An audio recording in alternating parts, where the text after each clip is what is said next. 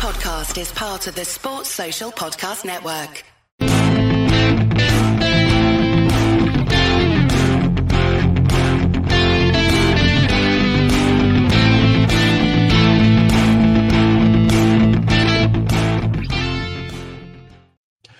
Hello, good evening, and welcome to the Talkin' Cop. We've got another full-time match reaction. It has finished at the Emirates. Arsenal 3, Liverpool 1 for only our second loss of the season.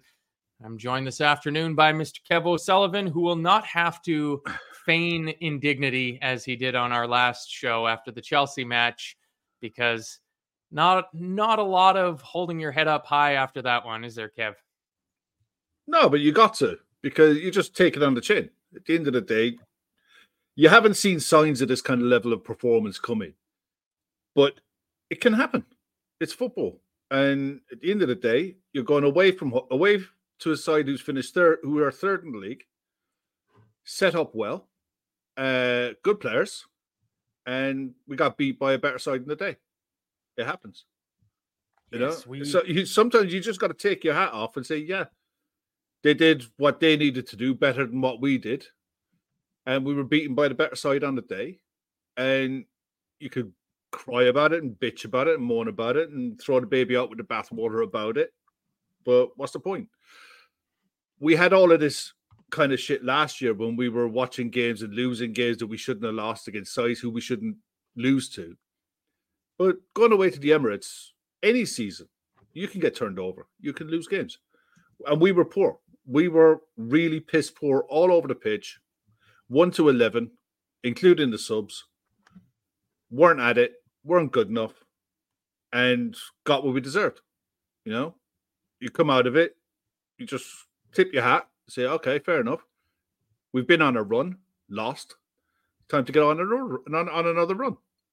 There's no other way you can look at it. You have to look at it that way. I'd say if there were signs of this performance coming, you'd say, yeah, you know, this has been on the cards. That player has been constantly letting us down for the last 3, 4, 5 weeks.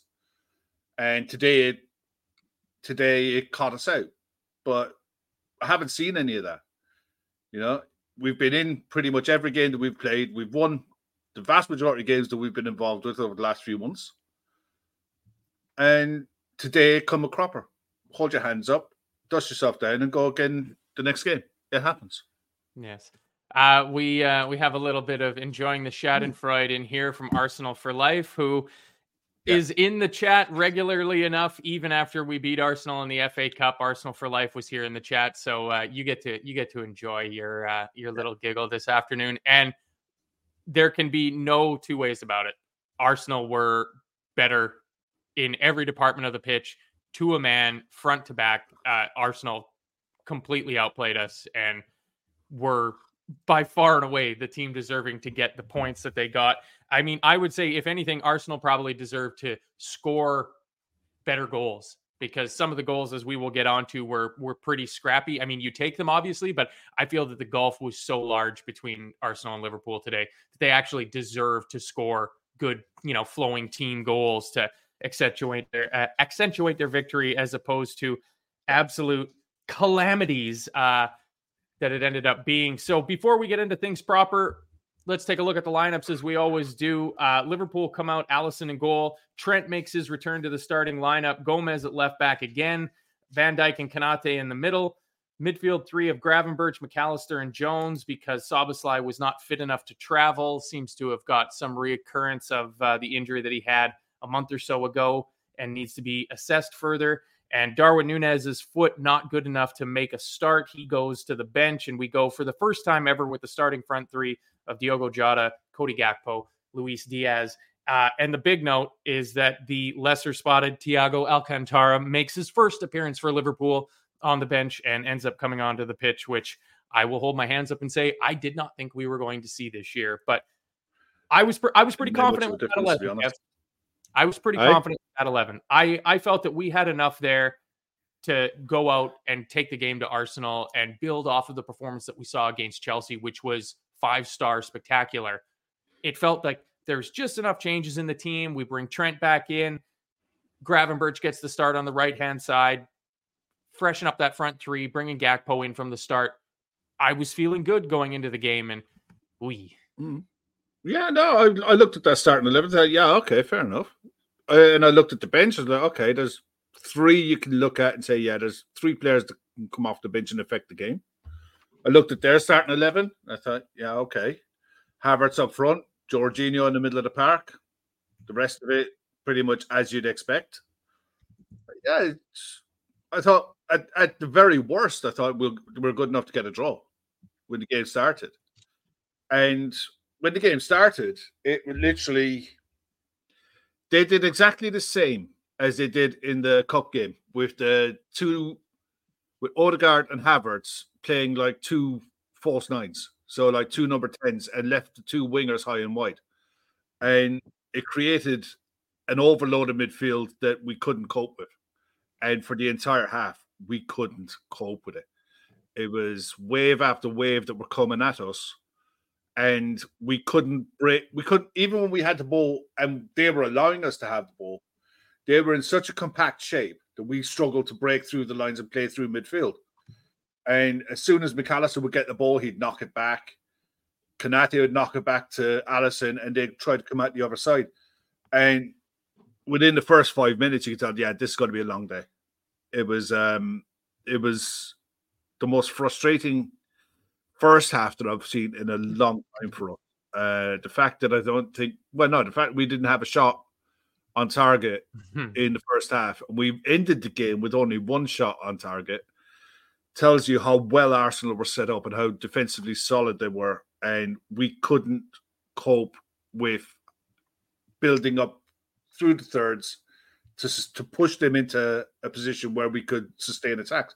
We never got into that position, and credit to Arsenal. They tried it in the cup game, and they were the better side in the first half, but we got away with the result in the end of it.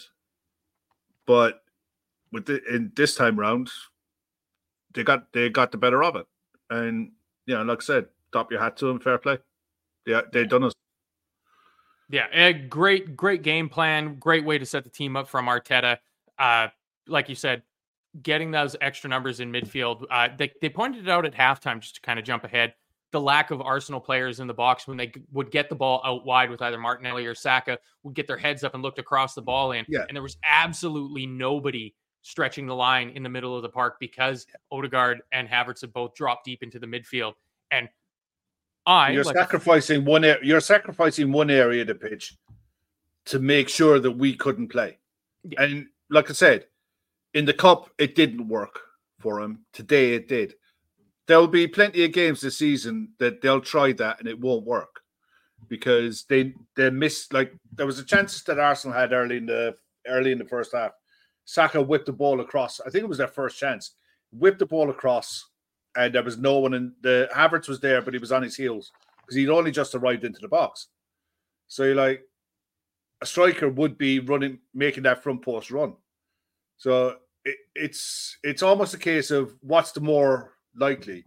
It's more important for them to stay in the game and try to create a chance off the wings rather than give up the space in the middle of the park where we can build through and probably create more chances ourselves.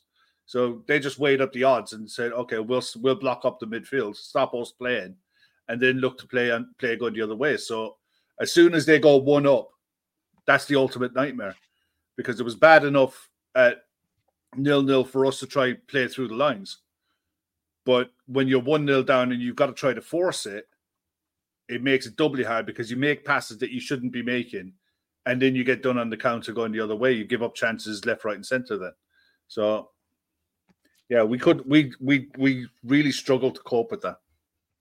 Yeah, in the pre-match build-up, they pointed out that in our last 3 league games against Arsenal, they have scored within the first 10 minutes. So we got to the 10-minute mark, and I was like, "Phew! All right, survived the first 10 minutes, and all the fool me." But I mean, really, the first action of the game, Kev, VVD plays a long ball up to Gakpo, and he wins the one-on-one battle under it and puts it through to Jota. And I was like, "Here we go! This is just like Chelsea, like right out of the traps." We're on top of them. We're going to put some pressure on them. And then that was pretty much it. like it got from the first 30 seconds onwards, it was kind of all downhill from there because they were pressing us so intelligently and so intensely from the front.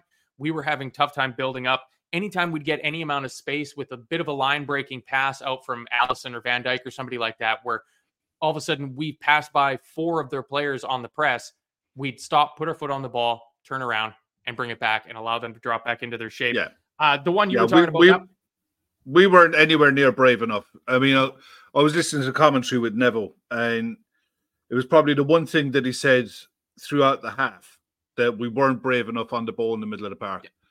And the one time that you saw it was McAllister got the ball in the 6 with his back to play, and he played a lovely inside pass into into Curtis Jones, and we went from there. That needed to happen a lot more. We weren't anywhere near as brave on the ball as what we normally are. Even if you're outnumbered in the middle of the park, if you're outnumbered there, you can take possession and work it to where you have overloads.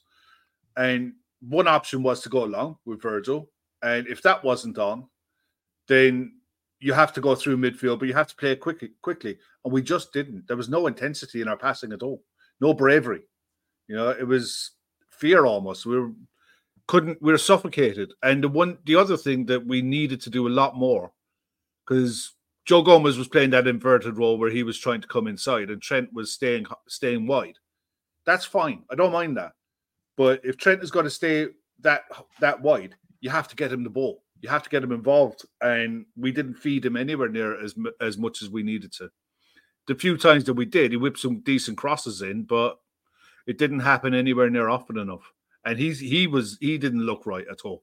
He looked like he was way off the pace. I was just going to ask you about that, Kev, because I mean, there's not much to be said in terms of Trent Alexander-Arnold's game. They were obviously looking to exploit the long ball over the top to find that space behind him.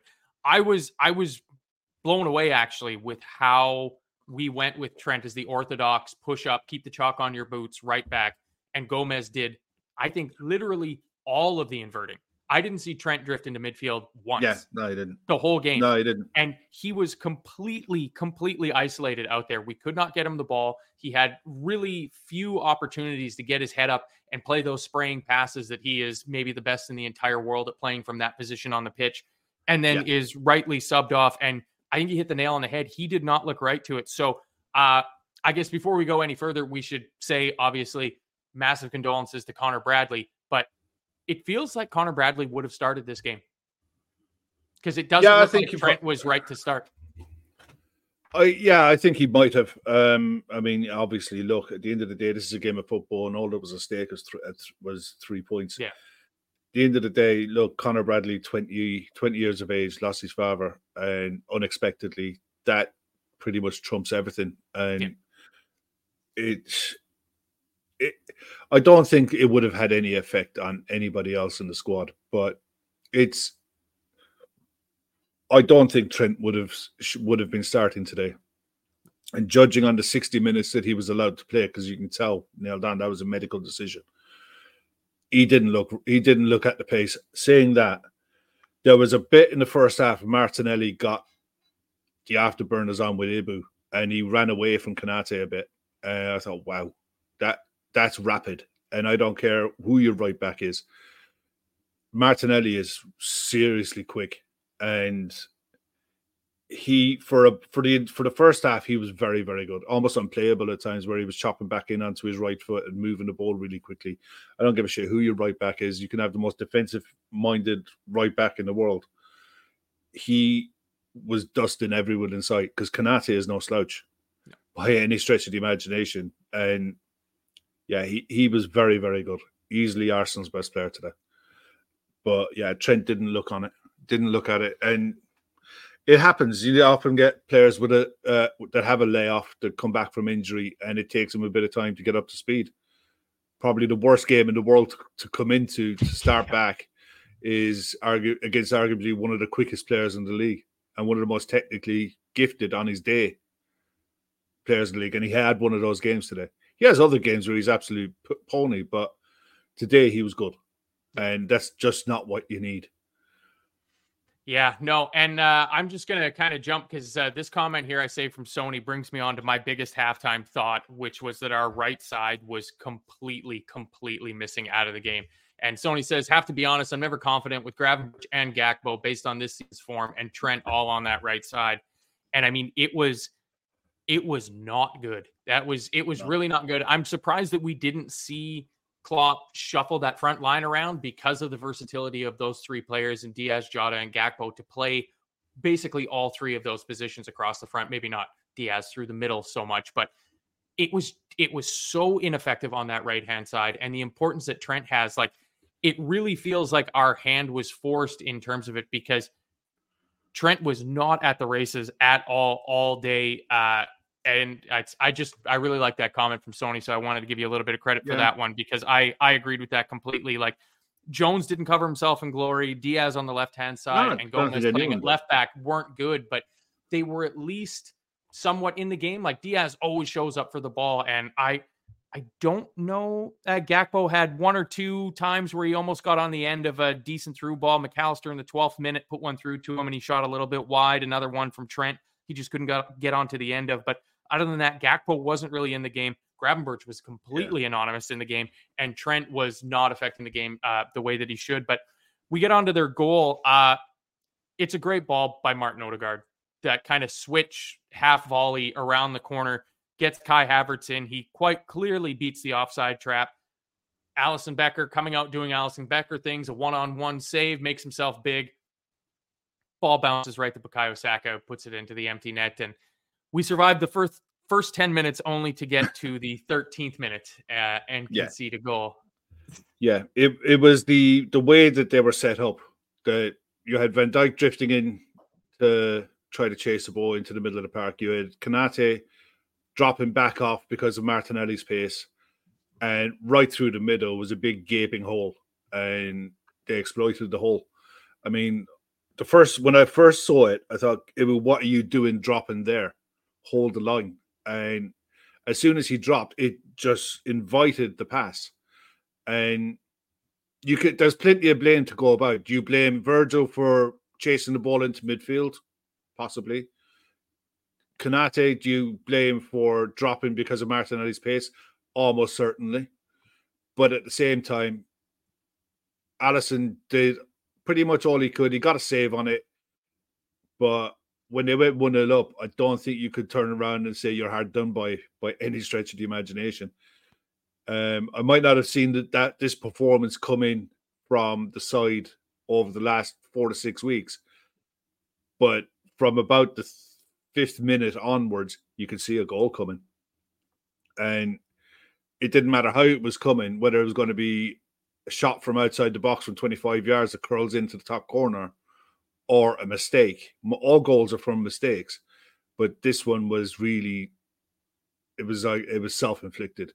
It was a terrible line. It was no pressure on the ball carrier, and a big gaping hole for Arsenal to just stroll through. You can't give good sides, good players that much time and ability to pick passes and then give them the space to play them into. It was just stupid. Every which way you look at it was stupid. Yeah. I mean, I don't think there's a ton to say about it in terms of the goal. It was just poor team defense. Like, I don't think there's a single player that you can look at and go, that's on you. We'll have those to talk about. But that one felt like they took the blame and they split it very evenly amongst everybody involved in the defense. And then we restart after their goal, and immediately Virgil van Dijk gives the ball away. He has to make a last-ditch tackle on an Odegaard shot. A couple minutes later, Van Dijk has to make a huge block again in our box after Trent gives the ball away. And I mean, they were just coming for us. Shortly thereafter, Joe Gomez picks up the game's first yellow card when McAllister's just too casual on the ball in the middle of the field. And then, 31 minutes. Ben White, yellow card for time wasting, which is a common theme that we would see throughout the rest of the game.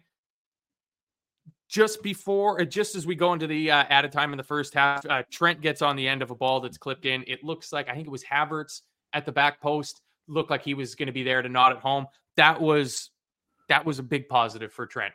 He was switched on when Arsenal, with the ball kind of broke to them. There's a bit of a scramble around our box. The ball gets chipped back in towards the back post. He's there with his head screwed on, paying attention, heads the ball away. And then Allison picks the ball up shortly thereafter, launches it down the field, absolutely launches it down the field. Luis Diaz does fantastic work holding off William Saliba, who is a fantastic defender, one of the best in the Premier League. Luis Diaz bullies him with strength. Ball gets laid off to Gravenberch. Gravenberch sends Declan Rice to the shop for a paper. He's nowhere to be seen. Gravenberch gets his head up, chips the ball in, and the threat is completely gone because Saliba gets body position on Diaz in the box. And then the theme for the rest of the show begins in the third minute of added time in the first half, Kev, which is defensive errors, because that was calamitous. And it really felt like that was the break that we needed after a dreadful first half, with basically the last touch of the ball of the first half to go in level was way more than we deserved. And it was like, all right, get them in at halftime. We won't do this again and come out. But I mean, their goal was like the goal that we scored, the Gabriel Magalhaes' own goal. That's not great. No, it was poor. It would have been interesting if the ball didn't go in. Would he have given a penalty? Wonder. We'll never know. Mm-hmm. But the way that Taylor refereed the game today, it was hard to judge what he'd have done, because sometimes he was letting stuff go, other times he was being pernickety. It was hard to judge him how he was going. So imagine what it would have been like for the players to let that dog see how to gotta let the dog out. Look, at the end of the day, I love doing the shows and all that, but he's looking at that back door and I know what's coming. So he's going. Yeah, it's we already saw enough mess on the pitch from Liverpool. We don't need to see one in your sitting room there either. It was one of those that I was sat there after Trent cleared that ball. Just get to halftime. We're 1-0 down. Get to halftime. Worst case scenario, we can try and get into the lads and see what happens in the second half. Don't concede a second, whatever you do. Don't go 2 down. And then we get a fluke. We get something that we absolutely don't deserve, and we got a reprieve. And you're going in at 1-1, and it was like a big sigh of relief. It was like, oh, thank God for that. For how bad we were, we can't be that bad again in the second half. And you get in 1-1, and I honestly expected to see changes at halftime. I expected to see at least one. I was hoping to see Darwin coming on, because you have to have a threat of someone being able to go in behind if you're looking to play that ball over the top.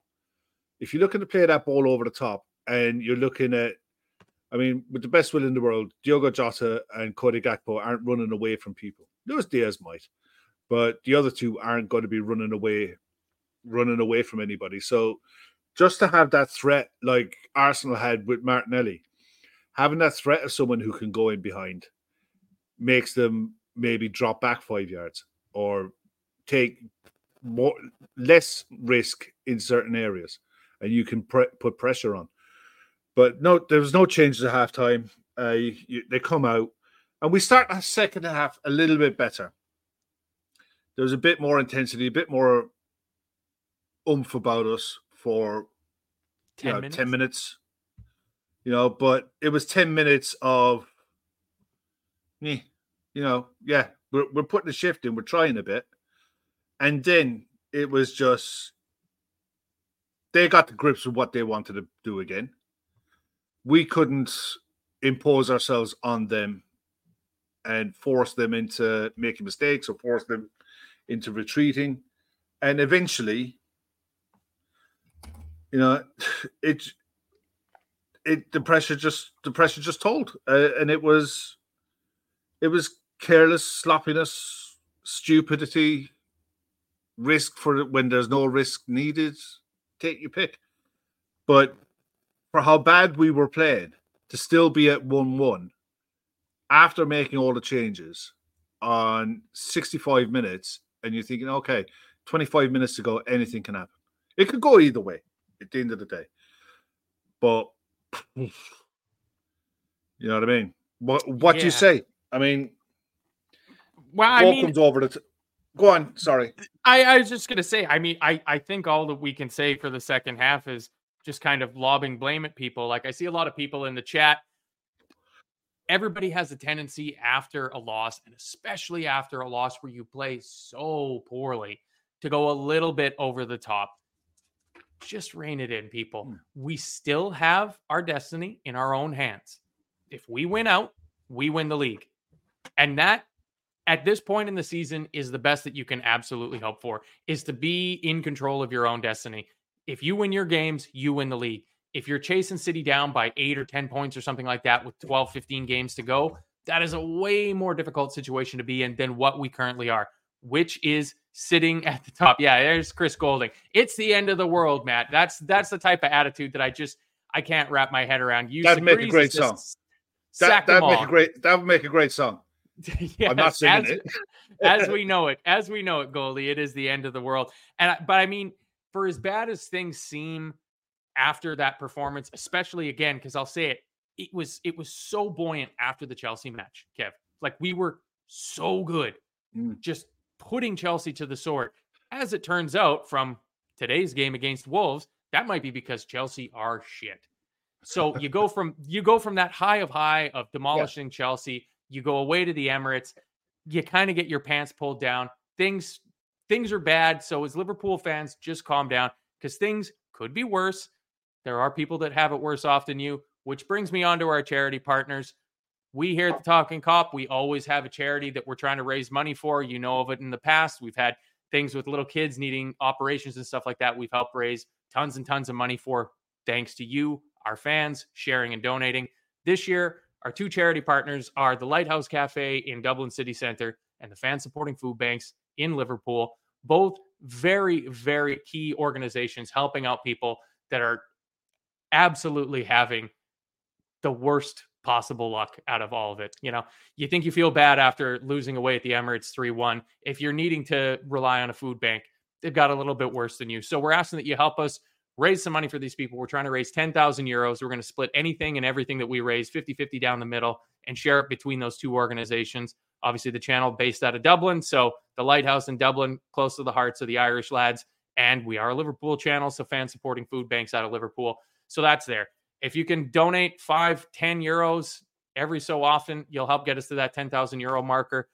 Put it into your social media, share the news along with everybody like that. We'll get the word out there. We'll hit our target. You know we're going to hit our target. You know that Gav will not let this channel not hit their fundraising target. They always do. So there we go. All is well and good. And if you're here and you're watching, we appreciate you coming in. Even if there's some opposition fans in here for a little bit of a giggle, welcome to the channel. Hit the thumbs up button. We're trying to be somewhat measured about it because not everything is in fact lost, Kevin. Coming out at the end of the second half, or at the end of the halftime interval, it looked great. You know, we had a couple of chances in the first few minutes, but our shooting was poor. Somebody had said this here, and I think I've moved on way past it, but somebody pointed out that our shooting was extremely poor today. And I'm not sure what we ended up with. 1, 2 shots on target? One. I think we had a total of 10 shots. 1 on target. It's probably one of our worst performances, not just in our build-up play and everything like that, but our worst return for efforts on goal in 90 minutes this season that I can remember anyway. But like I said at the start, it's football. It happens. You know, at the end of the day, it's not EA 24. It's not. Call it FIFA, Kev. Bullshit, that EA 24. It's FIFA 24. Yeah, and it's not a video game. It's real life, and it just happens. I'd be more worried. I'm more interested in what happens next. I was watching a show going back a while with Phil. Phil was on, and he was dead right. He pointed it out, and it was the most poignant comment that he made on the night. If Liverpool go on to win the league, it's not the games against the Arsenals and the Man Cities that'll define who wins this season, who wins the league this season. It's the games against the Lutons, the West Hams, the Fulhams, the Evertons. You know, the sides that you're expected to beat will be what determines where the title goes this season. I still believe it won't be a points total above 90 points to win this title. I just, even with how bad we were today, there are still faults in that Arsenal side that you could see that they do have issues, and they've coupled their issues after picking up an injury to Saka today. They'll still have problems scoring goals without a proper number 9. I don't think Arsenal are the ones who are going to be challenging us challenging at the top of the table come May. Whether we will or not, I don't know. But at the end of the day, I'd be more worried if we drop 3 points in our next game. Yeah. Or even drop 2 points in our next game than I would be if we drop 3, having dropped 3 points away at Arsenal. Losing the game at Arsenal happens. And a lot, it'll happen to a fair few top sides. Man City lost there as well this season. But at the end of the day, we're still top of the table. And that's our second loss this season in the league. Yeah. So, and I don't think we've lost a game in the league this season with 11 players at the end of the game.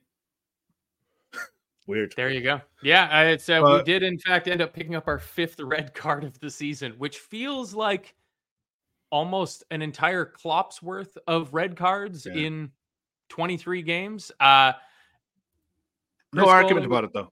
Yeah, no argument about it. Good point from Chris here. It says, once Arsenal turn up against City, we're still in the driving seat. So that's something else you have to remember. Like, let Arsenal continue to have the wind beneath their wings after this. I don't watch any of the post-game stuff. I turn it off immediately after the final whistle and get ready to come on and do a show. But it sounds like they had another trophy presentation for winning the league. I'm not entirely sure, but I'm okay with Arsenal challenging, because at the start of the season, my predicted top 4 finish was Liverpool, Arsenal, City, Aston Villa. And the fact that I am still in with a shout of that being the final 4 at the end of the year at this stage in the season, I'm feeling fantastic about that. Modern day Nostradamus stuff. Not much really happens. We get another, who got a red card? Oh yeah, Gabriel gets a yellow card on 56 minutes, just before we bring on a triple substitution of Darwin, questionable foot Nunez, Andy Robertson, and Harvey Elliott. Gakpo goes off, Trent goes off, so Gomez moves over to right back, Robertson obviously in at left back, Gravenberch off for Harvey Elliott. All 3 of those had poor games. I mean, that's that entire right-hand side that I was talking about.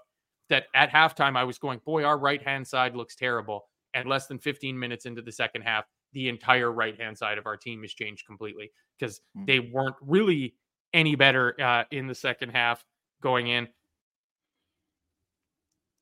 There was a few moments where it looked like Diogo Jota was trying to get into the game. He was dropping deep and showing for the ball, picking it up and kind of driving from the halfway line to, 5-10 yards outside of the Arsenal box before he eventually lost the ball or was shut down. Kiwior ends up taking a yellow card. And then on the 66th minute, I'm just going to quote off of my notes here. What the fuck was that? Kev, any explanations for what happened for Arsenal's second goal? Because all season we've done these shows and we've done nothing but sing the praises of our leaders at the back. 2 of the 4 people in our core leadership group on the team, the guys that have been there, done it, won all the trophies, Alisson Becker and Virgil van Dijk, conspire to give Gabriel Martinelli the easiest goal he will ever score. Oh, yeah. I mean, at the end of the day, once Virgil decides to let it bounce, for me, Virgil has to deal with it. You can't. I know what he said after the game. He was like, I tried to make myself big. I saw Alisson come in, thought Alisson was going to clear it. Don't. At the end of the day, if you're going to let the ball bounce over your shoulder, deal with it. At the same time, Martinelli was very clever. He got just about enough of a nudge to push Van Dijk into Alisson's path where Alisson was trying to clear it. And all hell, all kinds of confusion. And, he comes away with the ball, taps it in. And the way the game was going, you're like, it was typical. You can't argue that Arsenal didn't deserve to be in the lead, even at that stage. But the way the goals were going in, there was not just basic little errors. They were calamitous. That was a calamitous error. And what are you going to do? It's poor communication. It's you can label it whatever you like, but it's a basic of being a centre back. If you let the ball bounce, you deal with it. And that's basic 101 defending. And don't wait for someone else to clean up your mess. Alisson, if you're going to come, you clean out Van Dijk, you clean out Martinelli, and you clean out the kitchen lady. And you do the whole lot. And you launch it into the middle of row Z. And he did neither. And the end result was Martinelli comes away with the ball and taps it in 2-1. Yeah. I'm just going to go a little bit off script here just to address it because, Nigel, you just keep coming back in with it. You say both players are unhappy due to the uncertainty caused by Jurgen and Pep Lijnders. What should we expect? Oh, will you grow up? Were you saying this after the last two games? So this is game 3 of the Jurgen Klopp and co. farewell tour. In the first 2 games, we absolutely smashed players. So what were you saying then, Nigel? Like, it's just such an empty-headed comment to make. And I was going to let it go because you put it in 3 or 4 times, but you keep coming back. Apparently, I'm as dumb as a fish. I've bit on your hook. Here it is. You get the engagement that you wanted, but you're in here all the time. Like, I don't understand why you're creating this narrative that all of a sudden, the players now just realize that the coach and his staff is leaving at the end of the season, and that's the reason for it. It's just an error from Alisson is something that happens at least once a year. At least once a year, we do a game. We do. I'm not patronizing you, Nigel. You're just like you're acting like a child. So I guess you're being spoken to by one or like one. So I guess that's patronizing. I guess I don't know. Grow up, dude. You're creating things for absolutely nothing. But at least it seems at least once a season we have a moment where we go, wow, Alisson, he's the best goalkeeper in the world and he saves us way more points than he costs us. But that one's on him, and it did feel like that one was on him. I guess we'll give the blame maybe mostly to Virgil on this one because, like you said, just kick it out. And it's something that I noticed that Virgil, because he was doing this last season. Virgil was doing this sort of thing last season of trying to be too cute, trying to be too clever, as opposed to just kick the ball out for a throw-in. And in the first 22 games of the season, he was great at that. Going in, it's a 50-50. You don't think you're going to win, just boot it out. If it's a 55-45 and you're going to win it, be the stronger man, be the better player on the pitch, use your intelligence and your nous, win the ball back, and we recycle and we go again. But if you don't know for a fact you're going to win it, just kick the ball out for a throw-in, reset the team. And yeah, just an absolute brain fart. And the biggest kick in the teeth for that goal was the fact that we'd made our changes. And I honestly looked at it, I thought, I don't know where we're going to get a goal from. And the one good thing, I suppose, that we were getting set pieces. We were getting corners. And I thought, this is the one day when you're playing shit and it's not going your way, you need your set pieces to work. You need a corner delivery to work. And we were getting in the spot to put corners in, and they were just either poor deliveries or weren't getting runners on to the end of it. Take your pick. Didn't do enough. And that's what you need your set piece to work if the rest of it isn't working. Do you get me? So I was once we were 2-1 down, I was worried then because I thought, I don't know where a goal is going to come from because we just didn't look like we were going to score. Genuinely, we didn't look like we were going to score a goal. Rory pointing out that he hasn't seen me this antagonized since Gav said Die Hard was a Christmas movie, and I volleyed it back with a Home Alone breakdown. I appreciate you remembering not even this past Christmases, the Christmas of 2022's Die Hard Home Alone blowout extravaganza, because that was well and good fun. Yeah, it's not a Christmas movie. Die Hard is not a Christmas movie. It's as simple as that. We did only have 2 corners after it went 2-1. They were both Robertson in-swingers. They were both quite poor. The first one, 76 minutes, I had it. It's honestly, again, it's like you read my notes, Kev. I put corner to Liverpool. A Virgil goal would be nice.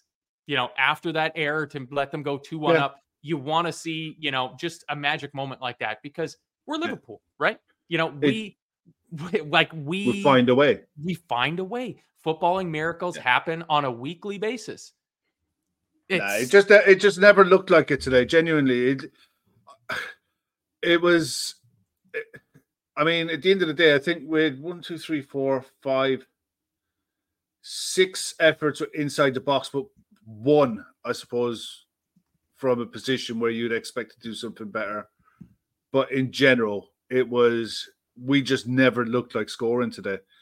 And you can have those games, but that's the kind of game that you need a corner delivery to go in, and you need a centre back to stick their nut on it and just drill one in and get you back in the game and get out of it with a point.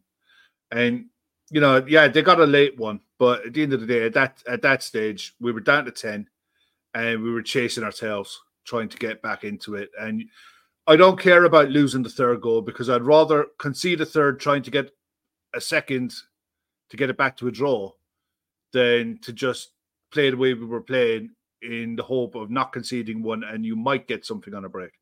I'd rather risk it and concede a third than, do nothing and concede a fourth. But I ask you, any complaints about the Ibu Konate bookings? I mean, the only complaint I would have would be him forgetting that he was already on a yellow card. Like, it's a bit soft, but you've seen that be given as a yellow card. Yeah. Pretty consistently. It's for the inconsistent PGMOL, they've been fairly consistent with that there's players back. It's not like he was, stopping a breakaway or anything like that, but it was, it was a bit too blatant, wasn't it? Yeah, it was the same. It's the same sort of feeling that I got after Jota's second yellow against Spurs of like, well, you can't do that. If you're not on a yellow card, great. I'm cheering that. I'm putting a big star beside it going, good foul to take, good foul to take. And as soon as you're on that yellow card, you just can't do it anymore. But I mean, consistency there's one thing that did frustrate me was Darwin Núñez got booked. Darwin got booked for exactly the same foul that was committed on him as what Ibu Konate got sent off for. I have no problem with Konate's second booking. I think he was good forward play by Reece Nelson. He turned back into him and he forced the foul. You knew the position he was on the pitch. You knew he didn't have the legs to get away from anyone. He bought the foul and hoped, and he got one. At the end of the day, I don't think there's anything much that Konate could have done there. Even if he'd have stood still, I think he would have engineered contact in a way that he was going to take the foul. But Darwin getting booked for his reaction to what was a blatant foul after you just booked the Liverpool player and sent him off for almost an identical foul in a very similar part of the pitch. Darwin was spinning off into the back and he was gone. And Gabriel wasn't catching him. Saliba wasn't catching him. He was gone. He was going to have a chance. And that was a 2-1. But Gabriel, he just got away with it. And Anthony Taylor he got away with it, Yeah, it's a stone cold. Should Darwin have reacted? Yeah, should Darwin have reacted? No. Do I completely understand the reaction? 100%. I mean, considering the same reaction. He didn't headbutt a guy. The same reaction. Yeah, he didn't headbutt a guy, so this is an improvement. Well, no, there was a headlock on someone earlier on and a hip toss on someone earlier on. I mean, there's letting the game flow, and then there's Bret Hart getting someone into a headlock and then hip tossing him over your shoulder and dropping him on the ground and saying, "Yeah, go on, play away, lads, Grant." Because that happened as well, but had absolutely no bearing on the result. Had absolutely no bearing on anything. But there's a frustration with, if you're going to give a foul, but be consistent when you give it both ways. So I understand the fact that Darwin got a booking, why he got a booking. That's good. Normal. It's a normal booking this season. But that reaction was brought on by what was a blatant foul that wasn't given in a really dangerous position that we could have been on a break. And he just didn't give it. I'm like, how? Even the dope that Sky had on the referee, Mike Dean, that's as blatant a foul as you see. Yeah. And shit. I was just like, if Mike Dean is saying it's a blatant foul, then, it's like, that's a 6-month sentence in that for someone, you know what I mean? You really got to be going some for him to say it's a blatant foul. Yeah. But again, at the end of the day, like I said, 92nd minute, Trossard got his goal. Good finish. Deflection took Alisson out of the game. Went through his legs. He's got to do better, though, Kev. If that's Queeveen Kelleher, we are slaughtering him for not saving that and going, Alisson saves that 10 times out of 10. He's just got to I know. Yeah, he should. He should do better. But I think once the shot is deflected, and there's people will say that Van Dijk should have got that. He got a deflection on it. Yeah. He was literally 0.2 of a second away from a block. You know, what more? You know, he got his foot on it. It deflected in. And is it a fair reflection on the game? Yeah, it probably is. I think 3-1, if you looked at the scoreline and the performance and not the goals, you'd say, yeah, 3-1, fair enough. Yeah, I wouldn't argue with it, genuinely. It's just one of them. Yeah. But it's more important now, the reaction next weekend. The reaction next weekend has to be 100% right. And they've got a week. I think this is going to be the last week, fingers crossed, touch wood. This is the last full week that we have preparing for a game now, hopefully for a while. Yeah. You know, and I think a reset and a go again isn't the worst thing in the world that could happen. When you look at the whole lot in the round, if you'd have taken January fixtures and points totals as we had, that's an excellent. I'd say you're undefeated. I'd say, in all honesty, given some of the Januaries that we've had, I think we were probably ahead of where we thought we would be. But like I said, you go into the Emirates and you lose, it's not the end of the world. I never thought about it like that. We've had playing against Burnley next weekend. Yeah, play against Burnley next weekend and not getting 3 points. That's big problems. Yeah, this game next weekend against Burnley is huge. Yeah, that's Eunice says go smash Burnley. Ashley L says RIP Burnley, and it has to be because if we don't go out and get all 3 points at the absolute minimum, but put a performance in against Burnley next Saturday, that's when you can start bringing up the question marks. Because this is one game, and off the back of, I hadn't thought about it. We have had some absolutely dreadful Januaries. The first January when Mo and Mane went to the AFCON under Jurgen was terrible. Or there might have been one where just Mane went. In the COVID season in January where we couldn't win a game at home. We couldn't even draw a game at home. Last January, games against Brentford, where we played Wolves, I think 9 times in 8 days or something, and Brighton every other day in the month of January. So we had a perfect January this year. This is a bit of a stumbling block in the road. Arsenal are not terrible. Ashley L points out Arsenal's expected goals of 3.52 XG is the most Liverpool have ever faced in a Premier League game. We were dreadful. And I know that the boss man on this show is not the biggest fan of advanced analytics and stats like XG, but I do believe that says something because if you look at the flip side of that, what is our highest ever XG that we've racked up? It was in that game against Newcastle when we were untouchable in that game. But my favorite time 7 point something, wasn't it? Yeah, it was ridiculous. It was one of the highest ones ever recorded. My favorite part of the show, Ashley L passing along the post-match quotes, and these should be doozies. So we have Virgil van Dijk talking after the match, says, eventually a very tough day. I think the 2-1, I take full responsibility for that. It's a big turning point. I should have done better. It hurts for me. It hurts for the team. Goes on to say, we were very dominant, especially in the second half. The turning point was my responsibility. I should try and clear it. I make the split-second wrong decision. These things happen in football, but it doesn't take away that it hurts. These things don't happen too often in my career, but it is a tough one. I take full responsibility for it. He goes on to say, on the highest level, it is a split second. I choose to let the ball bounce, try to put my body in between. I think Allison touched me a little bit and he couldn't clear. Our first defeat since September, obviously it hurts. Losing hurts, especially the way we did it. In so many ways, it was unnecessary, but we take it game by game. It hurts for me seeing all the fans coming the whole way down. It is not nice to be involved in mistakes. I will work hard. I will be back. There's no doubt about that. I will make these things don't happen anymore beginning on Saturday. That's good leadership, Kev. Fronting up, that's immediately after the match of being like, I'm being asked to go and have a microphone put in my face and they're going to ask me about my mistake. So that's leadership to me, is putting your hand up and going, hey, that's on me. Yeah, no, but in fairness, what the hell can he say? At the end of the day, the fact he turned around in his second comment, he says, we were in control. No, we fucking weren't, mate. Let's be honest about it. Yeah, up until their goal, he says in the second half, and up until their goal, we were on top in the second half. We weren't really. It felt like we were allowed to have the ball in certain areas as long as we didn't threaten them in any way, shape, or form. And I don't think that's control. I think they kept us at arm's length for a good while. Yes, he was right to own it. It is his fault. Ultimately, Alisson shouldn't be there, but when he gets there, he has to clear everyone in the kitchen sink.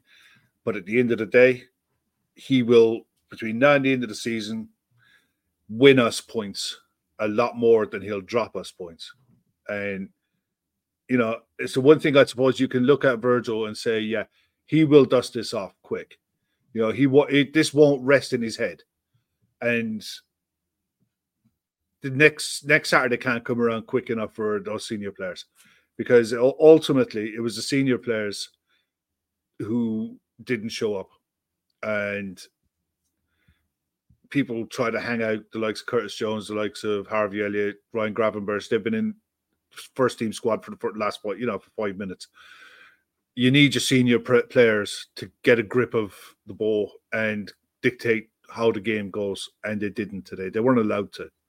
And you just have to fucking take it on the chin and move on.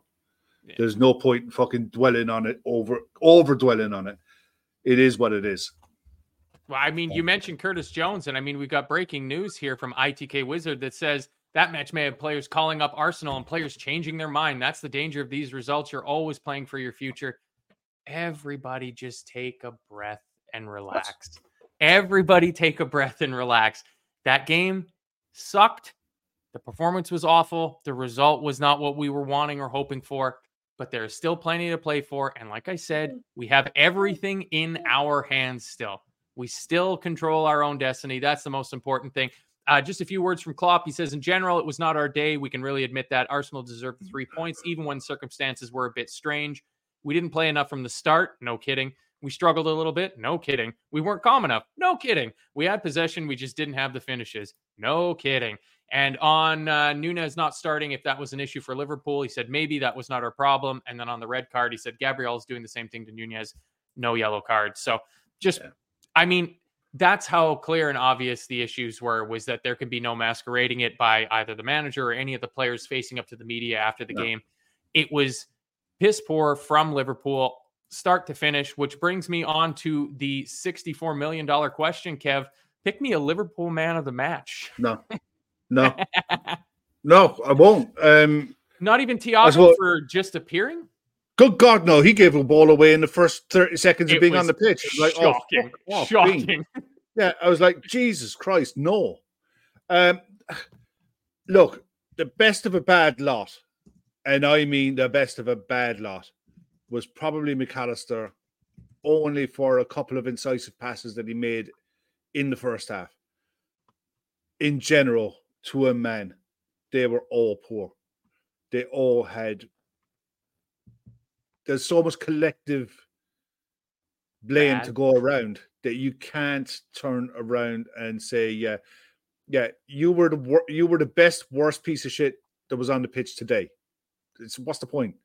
They were all fucking bad. I mean, you have to just fucking own it, take it on the chin, and move on. It happens in football.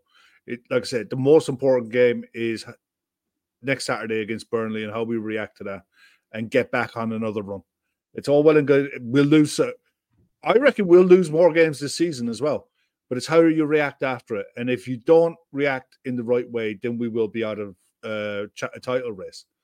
But I don't like that talk. If we do react to it in the right way, then it's up to us, like you said. And you were dead right in what you said. It's everything. Our destiny is still in our own hands. And we have... It's not just the Man City coming to Anfield. That game will take care of itself. It's the rest of the games. We have enough games between now. It's the 4th of February. My daughter's birthday today. So I actually legged it back home for my daughter's birthday today to watch the game, to come on the post-match show. And I'm like, I just want cans now. I just want to get on the drink and watch the lads' reaction to it at 10 o'clock. But what can you do? Yeah. I mean, how was that lunch? You put a picture of it into the Telegram. Oh man, delicious. Guinness was nice. Yeah. It was a lamb shank. My daughter had a lamb shank with mashed potatoes. That looked the bomb. I had was a homemade burger with bacon, mushrooms, onion, salad, fries. I had chicken wing starter with barbecue sauce. Ooh, it was a cheat day today, wasn't it? It was a cheat day. Today was cheat day. I've been saving this cheat day all of January, and I'm capping it off now. My missus has just gone to pick the other two up from work, and they're stopping in the chipper on the way home, and I'm having chip butties with some nice brown sauce, and sit down and watch. There's Call the Midwife at 8:00. And have a few cans and put my feet up and watch Gav, Shawnee, Emmett, and Keith dissect this again at 10:00. Yeah. Yeah. I mean, that's what we're here for. This is the Sunday routine when the Reds play on a Sunday, which when you're in the Europa League is more often than it's not. You get the post-match reaction immediately following the show, and then you get Gav and the lads coming on at 10 p.m. on a Sunday evening to kind of wrap the whole weekend up. Obviously, we still have Man City away at Brentford to go tomorrow to finish off this game week, and here's fingers crossed that Ivan Toney can pull something out. I mean, they beat him twice last year. Double over him last year. Yeah, I know. Double over him last year. And they won't be afraid. Brentford won't be afraid of Man City either, especially this version of Man City. But they have to be clever, though, Kev, because Brentford is in a dangerously low spot on that table. Brentford aren't as good as what they were 12 months ago either. But look, Man City have to go and get the points. It's on paper, at the end of the day, Man City win every game from now until eternity because that's what they're expected to do. But football isn't played on paper, as we saw today. Yep. Yeah, I mean, absolutely. Absolutely. And I mean, if football is played on paper, it is the Fantasy Premier League, which is the stupidest game ever created. I hate fantasy football so much. The fact that pretty much everybody in my little friends league has Gabriel, and instead of him getting a second yellow and a red card, Darwin Núñez, who I'm the only person that has, ends up with the yellow card, just fully put a bow on today for me. But yeah, I mean, you've got just over 2 hours, 2.25 hours until the lads are back on tonight with the Sunday night show. We thank everybody for joining us. I apologize to Nigel if I hurt his feelings for bringing up one of his comments and disagreeing with it. I think we may have lost a sub tonight, and for that, I apologize to the wider talking. One thing I'll say, right? Matt will come on and give his opinion about what he sees in the game. I'll come on, Gav, Chris, Shawnee, everyone. We'll all come on and we'll give our opinions on what we see. People in the chat will see different things, rightly so. And at the end of the day, we all have different opinions, no problem. We put up comments and we challenge the comments. But if someone puts up a comment that is absolutely, completely outrageous, ridiculous, expect to be called out on it, because at the end of the day, we wouldn't be doing it right if we just let things go. Like if utter nonsense was allowed to just be spouted, people can support Liverpool however the hell they want, and they're perfectly entitled to believe whatever they believe. And if Nigel 100% believes that Alisson and Virgil fucked up because of uncertainty over Jurgen Klopp and Pep Linders, perfectly entitled to believe. I think it's the biggest mode of nonsense you'll ever see in your life. But at the end of the day, we'll agree to disagree and we'll move on. Yeah. At the end of the day, it's an opinion. Not everyone is going to agree with every comment that comes in here, and nor would anyone expect us to. And at the end of the day, I'll say whatever I think I see. And if I'm wrong, I'll hold my hand, and I have done this season. I'll put up my hands and say if I'm wrong. But at the end of the day, I was told I was wrong in 1987, and I question that decision, to be honest, to this day. I don't believe it. Now, look, at the end of the day, everyone in the chat is always respectful and always appreciative of the stuff that we put out, and we love putting it out. But at the end of the day, we'll agree to disagree and move on. People are free to like, comment, subscribe, share, do whatever. There's no gun to anyone's head. If people like the content that we put out, please hit the like button. Please subscribe. It does help the channel out a lot. But don't expect people on this side of the microphone to agree with every single opinion that goes in the chat. If we did, it would be an echo chamber, and nobody likes that. Nobody wants an echo chamber. Nobody wants an echo chamber. Nobody wants Fuck an off. echo chamber. I think Rory Fitzgerald absolutely hit the nail on the head with his comment here. He says, sounds like you're having a great day, Kev. Lap it up with the family and the football will sort itself out. And I mean, that goes to obviously the thoughts we all have for Connor Bradley and the tragedy his family's had. There are certain things that are more important than football. Exactly. But the flip side of that is, where did it go now? Thor the dyslexic polyglot. Shawnee battle cry at 10 p.m. tonight. There very well might be coming on. Yeah, I don't want to speak for Mr. Lawson, but it just feels like the sort of time where you need to kind of circle up some wagons.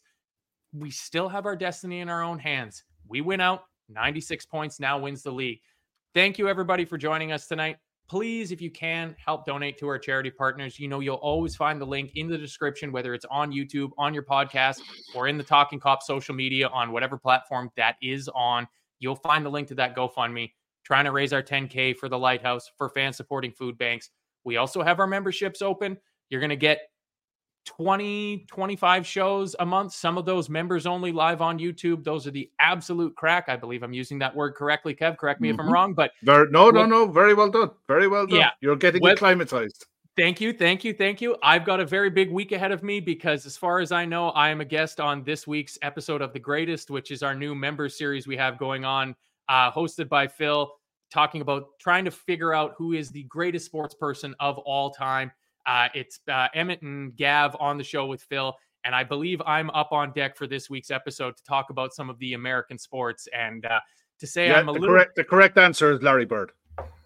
It's just not Kev. It's just not Kev. You can tell that Kev lived in the Northeast of the United States in and around the time that Larry Bird was playing basketball. I'm just going to leave it as that. The other thing I'll ask, hit the thumbs up button, rate it 5 stars on all your podcast apps, all that good stuff. You guys know how this all works. Yeah, that was a good enough hour, I think, for me. Kev, anything else before we go? No, listen, everyone in the chat, thank you all very much for staying with us and contributing to the chat. It does, we might not put all the comments up, but they do get read. So really appreciate everyone. And look, at the end of the day, it's 3 points dropped. The sky hasn't fallen in. We'll be back doing this again next Saturday, and we'll go again.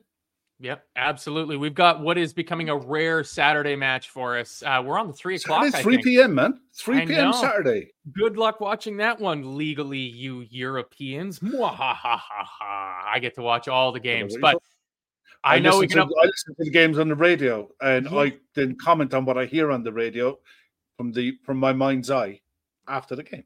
That's how it should be done. And I mean, in a perfect world, Kev, everybody would get to watch every game, and every game would have a feed of Gav and Emmett from the Cinema Pongo Pergola doing the watch along, because I think after a couple of times having that joy in our life, all of us here on the Talking Cop have come to the conclusion that I would rather have Gav and Emmett commenting on any game as opposed to any of the pairings of shit that they throw out to commentate on these games, because they are getting quite annoying after a while. But that's enough from us. It finished at the Emirates, Arsenal 3, Liverpool 1. It was very, very poor. But if you look at the table, Liverpool are still sitting at the very, very tippy top. So tune back in 2 hours and 10 minutes. You're going to catch the Sunday night show from the Talking Cop. But that's been Kev. I've been Matt. Thank you very much for joining us. We'll see you after the Burnley game next weekend. Adios. Sports Social Podcast Network.